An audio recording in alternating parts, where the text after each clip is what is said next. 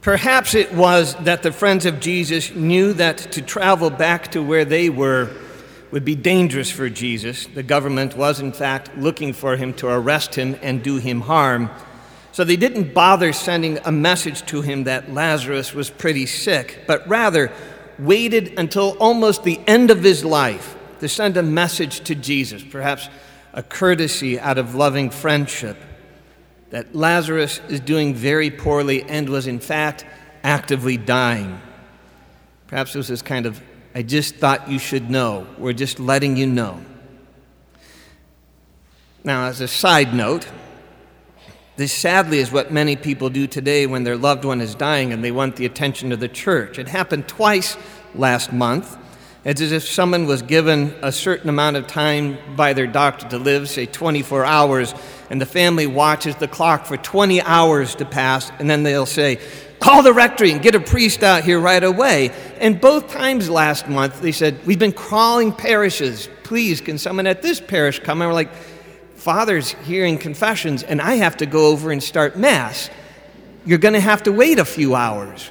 So, my brothers and sisters, it's been since the Council of Trent in the 1500s that danger of imminent death is not a prerequisite for the anointing of the sick. It's called the anointing of the sick because you get it when you are sick, not when you're dying. So please, if someone is seriously ill, be anointed right away. Don't wait.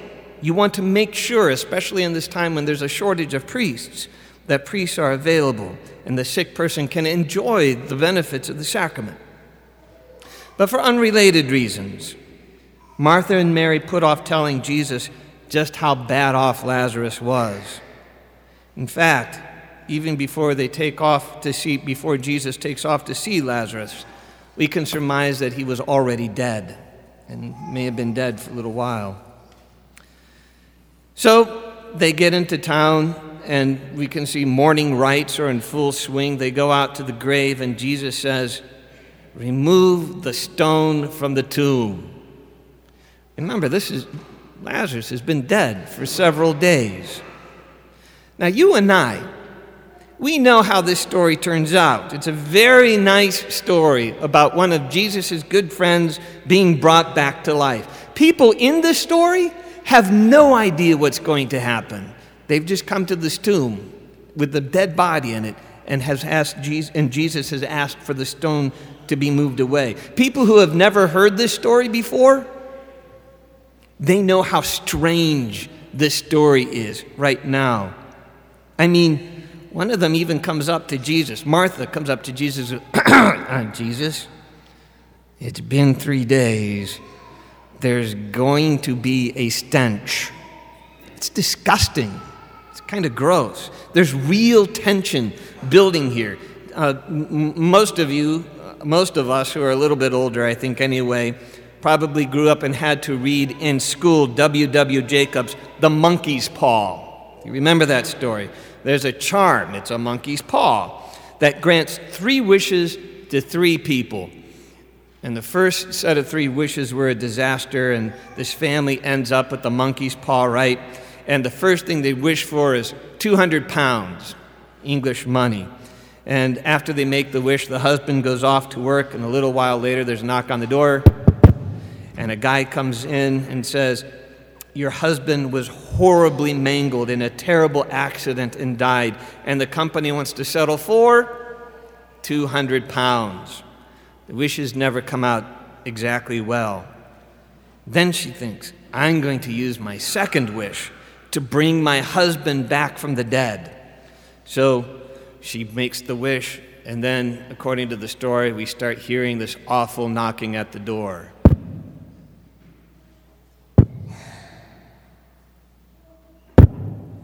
She's all excited because she thinks it's her husband, but her friend, wondering what mangled living form might be outside that door, is not so excited. Kids, if you want to know the end of the reading, tell your parents to buy the book and make you read it. But that's at the point in which we are in the story today. Jesus wants to see what's in the tomb. What would you imagine is in the tomb at this point? What would you imagine if you'd heard this story for the first time? What if someone came to you and said, I want you to unbury one of your relatives. I want to have a look. And you're like, no, it's time to move on. You're too late. It's over. Fortunately, they give in. And unlike the monkey's paw, this story has the best ending possible. And at the end of the story, which we heard today, I'll go, wasn't that nice? And then we go home and watch TV. Very dramatic, however. Why all the dramatics? Maybe this is part of why Jesus Christ cried. I hate having to go through all these dramatics, to put Lazarus and his sisters through this. But think about what might be different if he didn't. Suppose he simply stayed where he was and said, Lazarus, be fine, and then went on with work. Or he got there in time and cured him. We might lead people to the conclusion that, we didn't actually see him do anything. It could have just been a crazy coincidence, him getting better. But you can't fake dying and death and decay. So there's only one solution to this story. This man, Jesus, is God. He has power over the living and the dead. He is our Savior and our Messiah. Now, this part is not necessarily the official teaching of the Catholic Church. This is me speaking. One of the biggest cliches ever is everything happens for a reason. You hear it all the time. And I don't know that that's exactly true. As if every bad thing that has ever happened, God willed for somebody's good. Yet we know, because he told us in Scripture, God did not will death for us. Yet here it is. This weekend we buried my hometown priest, Father Kunkel. Did God will that? I think a better saying would be this: God can bring good out of anything that happens, even death. God can bring good out of anything that happens, even death. He brought good out of the death of Lazarus. He will bring good out of the death of Father Kunkel by way of salvation. Jesus brought good out of his own passion and death, the ultimate good, as a matter of fact. Some of you, I know, because you've told me, are going through some very difficult times. Most of you right now are not, but all of us at one time or another do. It is not a sign of God's lack of love or favor for you if you are going through something difficult. Look at the guys on this back wall, the ones surrounding Jesus at the Last Supper, the 12 disciples. Save for one, all of them were as close to Jesus as you could possibly be here on earth. Yet all of them were persecuted, and all but one of them didn't die of old age. Only one of them made it to old age, St. John, and died. But how much good has been brought into the world through them, and what happened to them?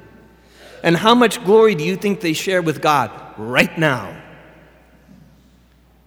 What good will God bring out of your situation? We may be as clueless to the outcome of it as the characters in today's gospel were clueless as to what was going to happen at the tomb of Lazarus. But be as true as the people in the gospel today. God, there's going to be a stench, but if you say so, and wait and see what good might be brought out of it. For even if it is death that you are facing, for those who love and trust him, that only leads to life and glory. And that is why we call him Savior.